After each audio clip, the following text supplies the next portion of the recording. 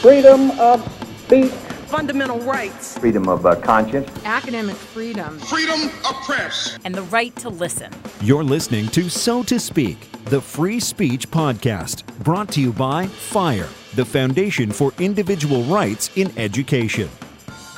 Why did a black criminal defense attorney who fought against segregation in high school and battled racism in the courtroom, why did he volunteer to defend the First Amendment rights of an imperial wizard of the Ku Klux Klan? Our interview today is with David Baugh.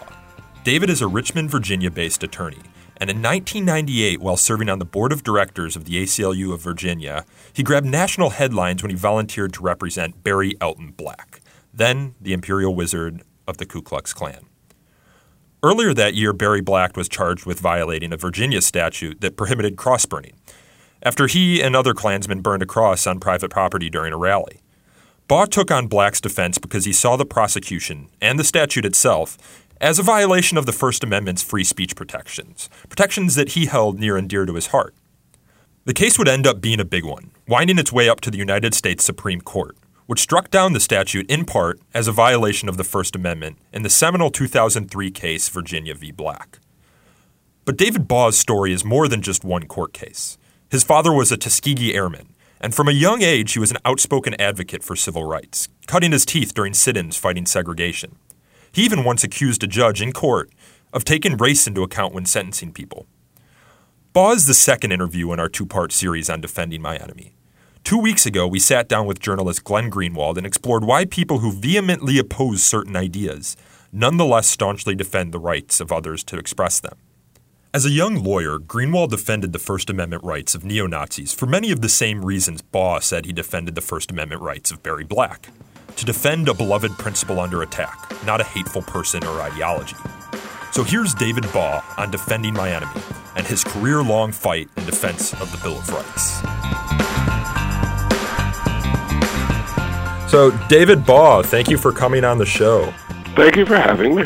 So, as you know, our show is on the topic of defending my enemy. I know you're likely to take umbrage with the specific wording of the topic choice and would prefer it to be defending the rights of my enemy. But carrying on in the tradition of former ACLU Executive Director Aria Neer, you're known for your principled defense of the constitutional rights of those with whom you disagree. And perhaps the most prominent example of this was your legal defense as a black criminal defense attorney of an imperial wizard of the Ku Klux Klan. Who was Barry Elton Black, and how did you and this unlikely character come together? Well, back in those years, I was on the board of directors of the ACLU of Virginia. I was also on the legal advisory panel, which is a group of people, mostly lawyers, and whenever citizens would write in and ask for ACLU support, we'd get presented these situations and we'd weigh in. We would decide whether or not to weigh in. And they'd flash them around our offices. Well, Mr. Black had been arrested over in the western part of the state. He and a group of Klansmen, he was from Pennsylvania, had rented a piece of farmland, and they came down to protest. And as part of that protest, they had a weenie roast or whatever it is on this property with the permission of the owner.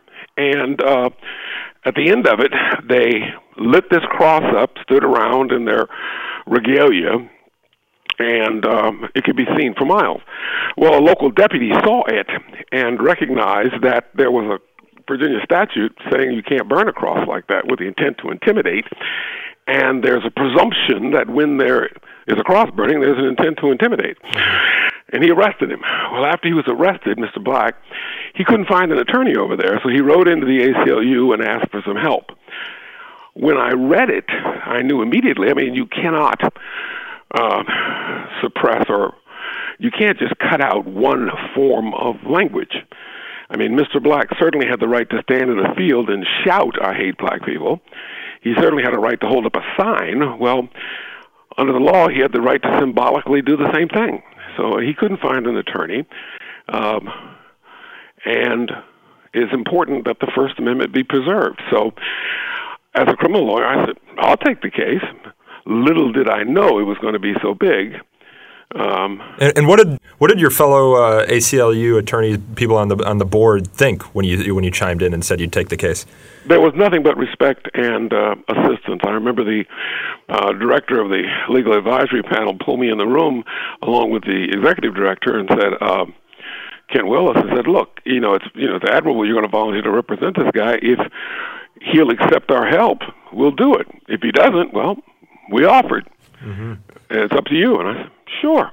So he and I, Mr. Black and I, played telephone tag for a while, and finally we made contact, and I explained to him that I was offering my services from the ACLU, and I explained to him that I'm African American, and that if that made a statement he didn't want to make, I could understand if he would refuse my representation, to which he responded that he had done some research on me, and he thought I could do a finer job as any white man, so he asked for my help. Yeah. What was the specific law that he was prosecuted under? Because I understand that Virginia had a sort of different kind of intimidation law that didn't take into consideration intent. Well, it did take it into consideration, but it was sort of presumed. They said you have to have the intent. However, just burning the cross seems to satisfy the intent. There was a statute right after it for the same thing about burning a Star of David. Oh wow! And what was your biggest challenge in putting together that defense? Had you done anything like that before? No, I didn't even know the statute existed. When it came across my desk, I looked at it and I went, what the hell is this? And I went to the library and I pulled the statute and I thought, there's no way this could pass constitutional muster. So,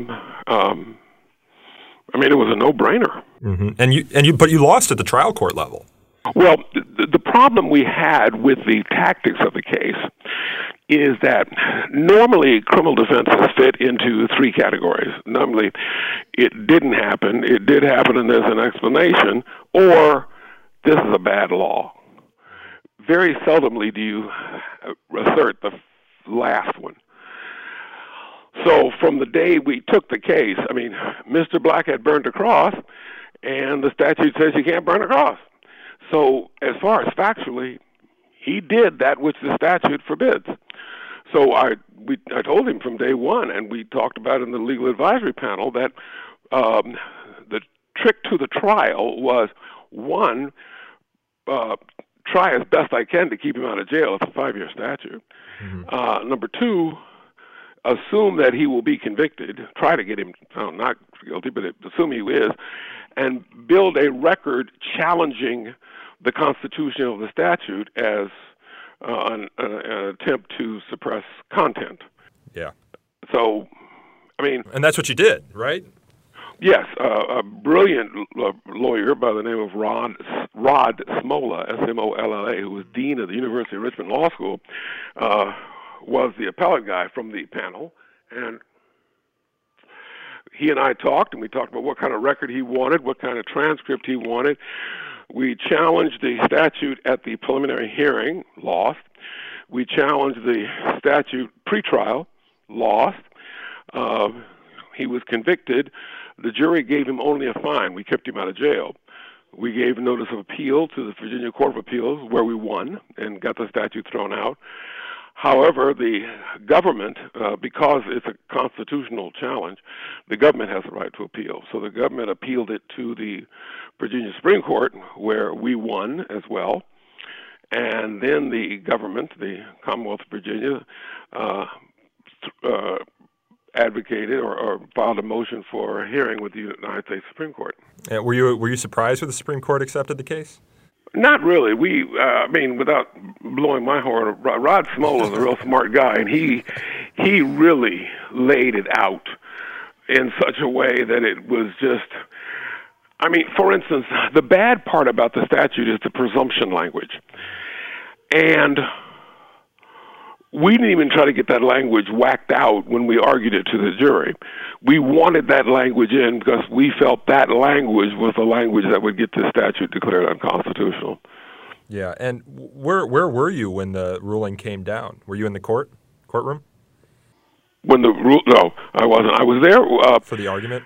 I was there for the argument by serendipity. I was in D.C. trying another case a couple of years later, and I received word that the Supreme Court was going to hear that case that day, so I excused myself from the trial and went down and got the last available seat and sat there, and for the first time in my life, went in before the Supreme Court of the United States. Yeah. Was this case tough for you at all to take?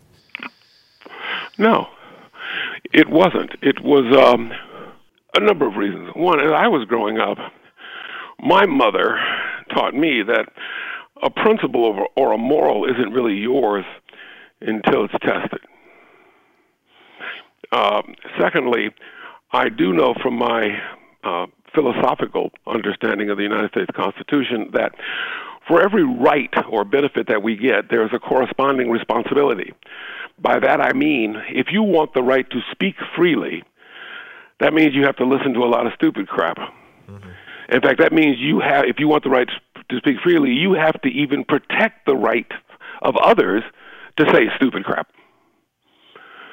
So, and also the First Amendment normally isn't challenged except by the extremes. By that I mean there's never going to be a civil rights case about Barney, or SpongeBob SquarePants. It's always going to be a Malcolm X, a Klansman, some group or identity a person who is viewed as part of the radical fringe. And that is where these cases pop up. That is where the defense pops up. Mm-hmm. And this wasn't really a new sort of case or idea for you, the idea of you defending controversial speech. You'd done it before in your career, right? Yes, I have. It's this speech and defendants. I mean, I was lead counsel on one of the defendants, a member of Al-Qaeda on the U.S. bombing in Nairobi, Kenya. I have represented for the ACLU a number of pornography cases, dirty bookstore cases, students arrested for showing controversial movies on campus, stuff like that. So no, it's not my typical case in that I am a criminal trial lawyer. I represent people who are charged with drug dealing, murder, stuff like that. This is primarily constitutional. So in that way, it was different and the same. Yeah. Talk a little bit about your road to the legal profession. You mentioned you had defended students who wanted to show movies on campus. You were quite the student activist yourself, correct? Well, I certainly wasn't planning to become a lawyer. In fact, I was very hesitant when I decided to go to law school because I was going to hear my mother for the rest of my life say, "I told you should have become a lawyer." And oh, God.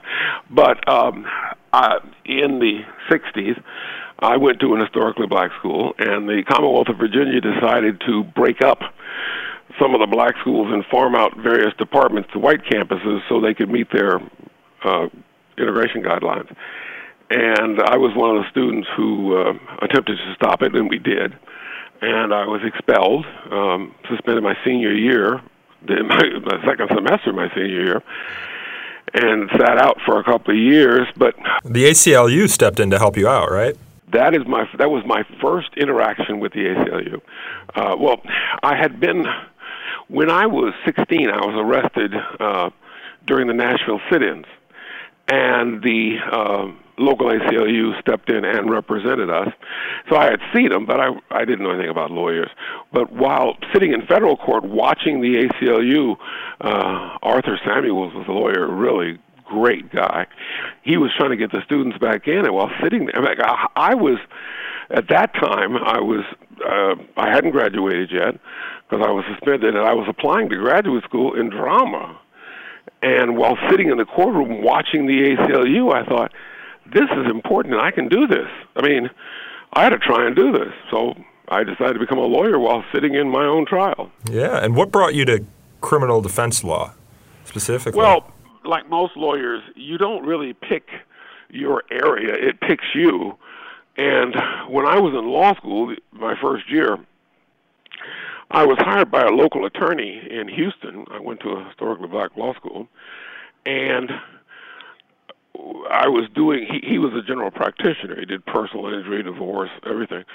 And I was doing a little bit of everything, but I seemed to have a talent for criminal. And so he used to pay me to sit in court and watch. So I would work on cases, I would write briefs, I would go to court, I would watch, I would help pick juries. And so I just started doing it.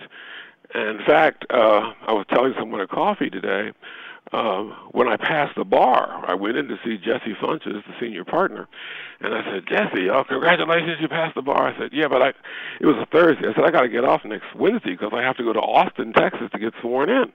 He said, you can't go. I said, I can't go get sworn in. He said, you can't go Wednesday because Monday morning, Judge Peavy, P-E-A-V-Y, I remember it so well, is meeting you in his chambers at 8 a.m. and he's swearing you in, and at 10 o'clock you're picking a jury in State of Texas versus Sturrock, a case you've been working on. So I literally tried my first felony jury trial when I had been a lawyer for 2 hours. What was that? What was that case about? It was an aggravated assault case. He had gone to a store, and they said he had shoplifted a Playboy magazine. And while leaving, they said they challenged him, and that he put his right hand in his right pocket and pulled out a knife and threatened them and escaped with his Playboy. And he was arrested for assault with the knife.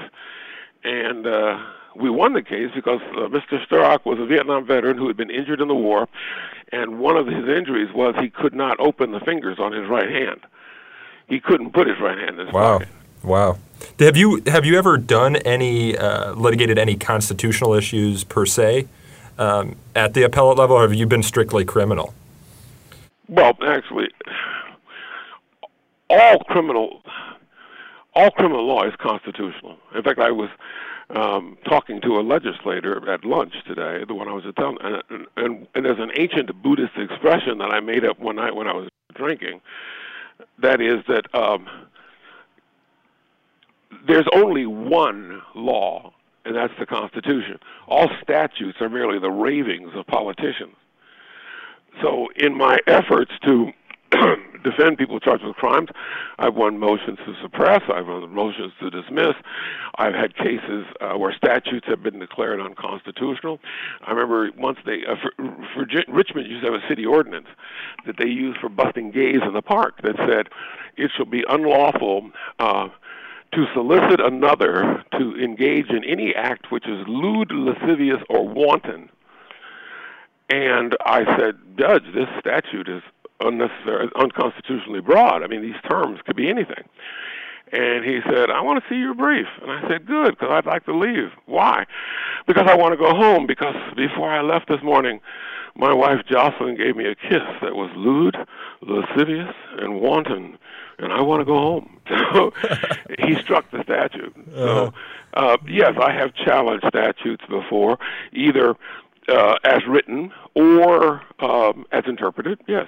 But that's just part and parcel of criminal practice. Yeah. Speaking of judges, you said some judges had some interesting things to say to you after you took the Barry Black case. What were some of those things? Oh God, I'm so proud. There were some people who criticized, but there weren't that many. But among where do you think where did the criticism mostly come from? Did you get any pushback from like the NAACP or? Yeah, there was pushback from the NAACP of Virginia, but also at that time, however, I remember that Julian Bond wrote a great letter to the paper in support of my position and my obligation to take this case. So I mean, that's pretty heady stuff, you know. Yeah. Julian Bond. So yeah, and sometimes I would go into a court and you're waiting for your case to get called, and judges would say, Mr. Buck, I see you at the bench, and you come up, and he'd stop a trial and tell me how proud he was, or she was, that I took this case. Because you see, whenever a lawyer takes a criminal case, people assume that you are condoning your client's behavior. And if your client is charged with child abuse, they think that, you know, when the trial's over, you put on a raincoat and you go to the playground. But that's not true. We're protecting the law. So when Mr. Black was arrested for this, I could understand how if I were a white lawyer in the western part of the state, I wouldn't have taken that case. Because people will say, oh, well, you know how David feels about the Klan now because he's representing that, sheet-wearing guy from Pittsburgh. But that wasn't going to be true with me. No one's going to assume that I'm a closet Klansman or I have a robe in the basement. By my representation, we were able to show to the world this is a First Amendment issue. It's not a Klan issue. It's not a cross-burning issue. It is a I'm sorry. I apologize, by the way. I said cross-burning. If you ever meet someone and you want to know if he's a Klansman or not, say cross-burning. Because a Klansman will say, no. Burning is destruction. It's a cross-illumination. Oh, wow. I didn't know that. Yes, I remember that. My client explained to me that there was no intent to destroy. It's an intent to illuminate. Wow. So if you say cross-burning and someone says illumination, trust me, there's a robe in the basement. Wow. Did you ever find some of the attention that this case got problematic? Because I had read somewhere that you had thought about dropping the case at a certain point because you thought it was just getting too much attention, this black-white thing. But then you said that upon further reflection, you realized it was helpful because any white attorney who came and defended these guys, as you said, would be seen as a Klan sympathizer. Yeah, they would see us. The public would see that lawyer as protecting the Klan rather than protecting the First Amendment. Yeah. And I think that was important for the public. We as citizens have a tendency not to understand or respect our Constitution. It's wasted. In fact, something I used to say also when I was drinking too much, Americans do not have a sense of justice, but they have a sense of injustice. Mm-hmm. And so when you take a case and you remove that Klan emotion stuff and you put an African-American lawyer in there, then we go back to the issue of should anybody be allowed to say hateful things? And, I'm not the first African-American lawyer to represent a member of the Klan. And I'm also, my co-counsel on the Al-Qaeda case in New York was Jewish. Yeah. The Skokie lawyers were Jewish. And we just interviewed Glenn Greenwald, who I'm in awe. He spent the early part of his legal career defending neo-Nazis, a guy by the name of Matthew Hale. And despite the fact that Glenn has a Jewish background and is also gay. In his defense, I must say that Glenn did not defend the neo-Nazi. He defended the American principle that says that in a true free society, every idea has to be discussed, if for no other reason than saying, that's a stupid damn idea, we have to throw it away. But we need to discuss every idea, even neo-Nazis, because while we have a right to speak freely, that doesn't mean we have a right not to be uncomfortable by the speech of others. Mm-hmm. Good speech, people say things that make us uncomfortable. I say things that make people uncomfortable. Anything about the Washington Redskins,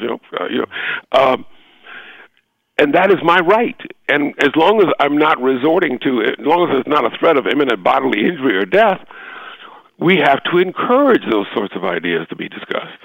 Part of being an American is the obligation to listen to language that makes you uncomfortable.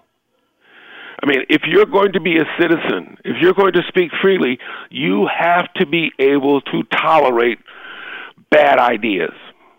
In Brandenburg versus Ohio, which was an earlier cross-burning case where Eleanor Holmes Norton, excellent African-American lawyer from D.C., now the representative, defended the Klan in Brandenburg versus Ohio. And in that one, the Klansmen were sanctioned and arrested for saying things that, blood will flow in the streets and all this and all this and all this. And, it was really vicious. And the Supreme Court came down in Brandenburg versus Ohio and said, look, they can say it till the cows come home, but until somebody starts, crossing the line and applying bringing these threats to fruition or getting them close to it, it has to be protected. Mm-hmm. So, and there's a lawyer named Griffith out of Galveston during the 60s, whom I've never met, but I've read some of his stuff. In the 60s, the state of Texas issued subpoenas to the Klan for their membership lists. And the Klan tried to find a lawyer, and they couldn't find one, so they went to the ACLU, and this lawyer, Mr. Griffith, was the attorney who represented him, African-American from Galveston, and ironically, he won the case by using another case where in the early 60s, the state of Georgia had demanded the NAACP turn over their membership lists. And using that NAACP defense case, he protected and prevailed on the Klan membership. So, see, the principle applies to whatever side of the spectrum you're on. And that's a classic example, the Galveston Klan case. Mm-hmm. So that guy sounds sort of like a free speech hero to you. Do you have any, as we finish up here, do you have any other free speech heroes? Oh, I have many of them. I have many of them you would never know. And those are the people that I like to know about. Well, I remember two things that struck me that really made my hat too small. I mean, this swelled my head. One was my father was a war hero. My father was a Tuskegee Airman fighter pilot. Oh, wow. And they were doing a photo shoot at a local school. But for any of our listeners here who might not be familiar with the Tuskegee Airmen, can you just give a quick primer on them? The Tuskegee Airmen was an experiment in World War II where, due to FDR and Eleanor Roosevelt, they decided to take African Americans and make a black fighter squadron. And the official position of the Department of the War at that time was that black people were too ignorant and cowardly to engage in combat. And for that reason, most blacks were not allowed in the infantry. They were not allowed in any unit that had combat. They were also presumed to be too ignorant to know the complexities of military machines. Well, FDR, under pressure from the black press, established a black training unit and a black squadron. So the 99th Squadron were a group of African-American men who went to training in Tuskegee. They succeeded. They became combat pilots. They went to World War II. They had an enviable record. I mean, when it comes to, for many years it was thought they never lost a bomber to enemy aircraft fire because they were so dedicated and they stayed so close to it. And I've met some of them and they had some wonderful stories. And he was, in fact, of the 20 men in his class, my father's class, 4 became pilots. I mean, the washout, the rigors were unbelievable. So he was sent over to Europe. At that time, you had to fly 50 combat missions before you could be rotated as a fighter pilot, 25 as a bomber pilot. Well, because the experiment of the Tuskegee Airmen was expected to fail, there weren't enough men in the pipeline. So my father's 50 mission, he flew 135 missions because they just weren't there. Uh-huh. And then after he rotated back, the 99th Squadron was so successful, it was later expanded to the 99th, the 100th, the 301st, and the 302nd, and it became the 332nd Fighter Wing, which is larger, and it fought through to the end of the war. And but interestingly, they were over there and they were fighting. However, when they got on the ships to come home, a couple of them talked about when the ship docked at Fort Dix in New Jersey. When they got off the ship, you know, they're war heroes, and they go down the gangplank, and there's a sign that says "Colored troops to the right, white troops to the left." Wow. So anyway, and so they were talking to him, and they said, "Well, Colonel Bob, did you ever think when you were, over in a war getting shot at, that you'd be recognized as a, protector of freedom in a segregated country?" And my father said, "No, I just shot at people who shot at me. My son, the lawyer, does more to protect freedom in a day than I did in my career." Wow, that's quite the endorsement. And then another time I was pumping gas on a cold night in Richmond, Virginia. And I was pumping gas. This young man came by, and he was in a chef's coat.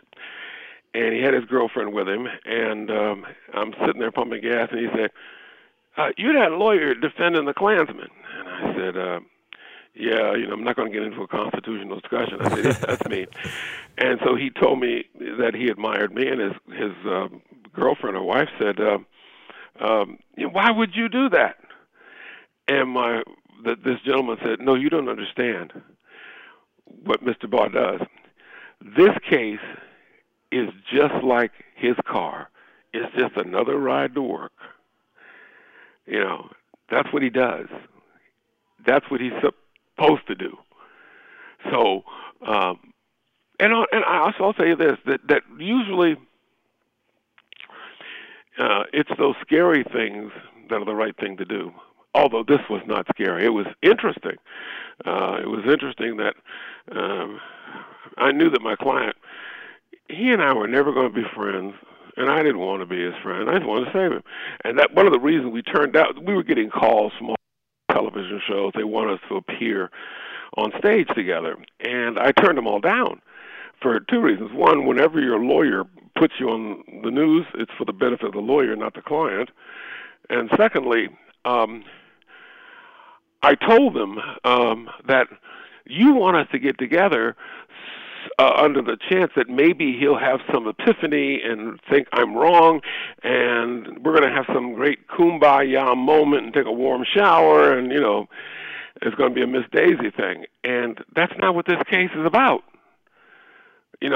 It's not about us liking each other. It's not about my sharing his views or turning him over. He has, not only does he have a right to say these things, he has a right to be a bigot. And it's my job to protect his right to be a bigot. Mm-hmm. So, no, we're not. We were getting, my answering service was so impressed. They were calling me and telling me who was calling. I have a place up in the country where I go and hide out, and the London Times called, and they wanted to send a reporter to interview me. And I said, well, that's nice, guys, but I'm not being here. I'm going up to the country and hide out. And they asked me for the address, and they sent a reporter to just outside Charlottesville to my cabin, and she got lost, and she showed up at the cabin. I ended up making her lunch, and she interviewed me for one of the London papers. So I remember having a conversation with an Irish lawyer. I remember talking about how the Irish never had anything in their cuisine that I would want to eat, and we had a nice discussion about fried Mars bars. It was I had no idea that it was going to jump into the media the way it did. Yeah. Well, David, I think that's all the time that we have left. I'm sorry to be so windy. No, that's what we love. We love the stories behind these cases, and it sounds like you've got some incredible ones, and hopefully we'll be able to bring you back at some point to discuss some of those other First Amendment cases or free speech cases. Everybody has incredible stories. You just have to, every day you have an opportunity to be a hero. Everybody does. The question is, how do you take it? That was attorney David Baugh. I recently heard an interesting story from First Amendment scholar Eugene Volokh involving Virginia v. Black during a lecture I attended in March at the Newseum. Volokh was telling the audience of a true story about a moot court at an unnamed top 20 law school on the Supreme Court case Alanis v. United States. For those of you unfamiliar with the Alanis case, which was decided in 2015, the court was wrestling with the question of whether a conviction of threatening another person required proof of the defendant's intent to threaten. Sound familiar? If it does, you've been paying attention, because Virginia v. Black dealt with a very similar question and was, in fact, the leading court precedent in the case and in the materials the students were to use in the moot court. Moot courts, by the way, are not real cases, but they are similar to them. Students write the briefs, argue the cases, and schools bring in judges from across the country to evaluate the students' arguments and decide the case. As Volokh explained during his lecture, moot courts aren't intended to test students' research skills, so they have a packet of precedents to work off of from the very beginning. Naturally, Virginia v. Black was in that packet. Why wouldn't it be? Well, when the moot court packet for this case was given to an administrator to review, the administrator told the students that they needed to remove references to Virginia v. Black from the packet. The students were, of course, confused by this. It's a leading precedent, they said. Why would we remove it? Well, the administrator told them, it's a case about cross-burning, and black students might be upset by the references to cross-burning in a Klan rally. They might find it triggering. They might find it distressing. But all of our cases mention Virginia v. Black, the students told the administrator. They talk about the facts. It's a legal precedent. Oh yeah, the administrator told the students, you need to redact any mention of the facts from any of the other cases you assign as well. The students appealed the decision to 3 separate administrators, all of whom said they couldn't moot this case if the packet included references to Virginia v. Black. Not because the precedent was racist, mind you, although even if it was, it probably should have still been included in the packet, but rather because it had a fact pattern that involved racism, and the administrators thought that the black students in the school shouldn't have to be confronted with it. Talk about paternalistic and turning a blind eye to reality.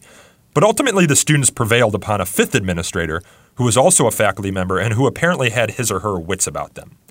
If this incident strikes you as outrageous, you're not alone.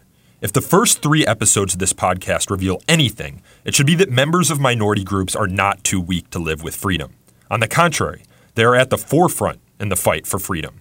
Despite what those administrators at that law school thought, blacks and other minorities don't need shelter from the realities of the law.